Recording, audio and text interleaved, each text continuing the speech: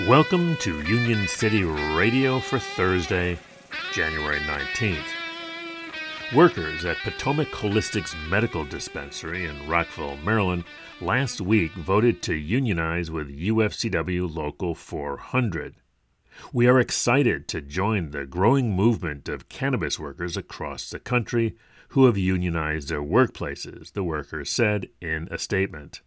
On today's labor calendar, tune in at 1 o'clock this afternoon for this week's edition of Your Rights at Work here on WPFW, as we take your calls on workplace rights and discuss this week's labor news. For complete details on all this week's labor events, dclabor.org, click on calendar.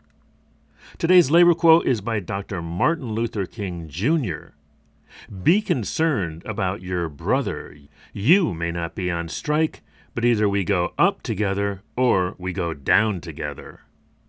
In today's labor history, on this date in 2021, the National Board of Entertainment Union SAG-AFTRA voted overwhelmingly to have its disciplinary committee look into whether member Donald J. Trump in the union because of his show The Apprentice violated the union's constitution when his incitement of insurrection at the nation's capital on January 6, 2021 led to the endangerment of journalists, many of whom are the union's members.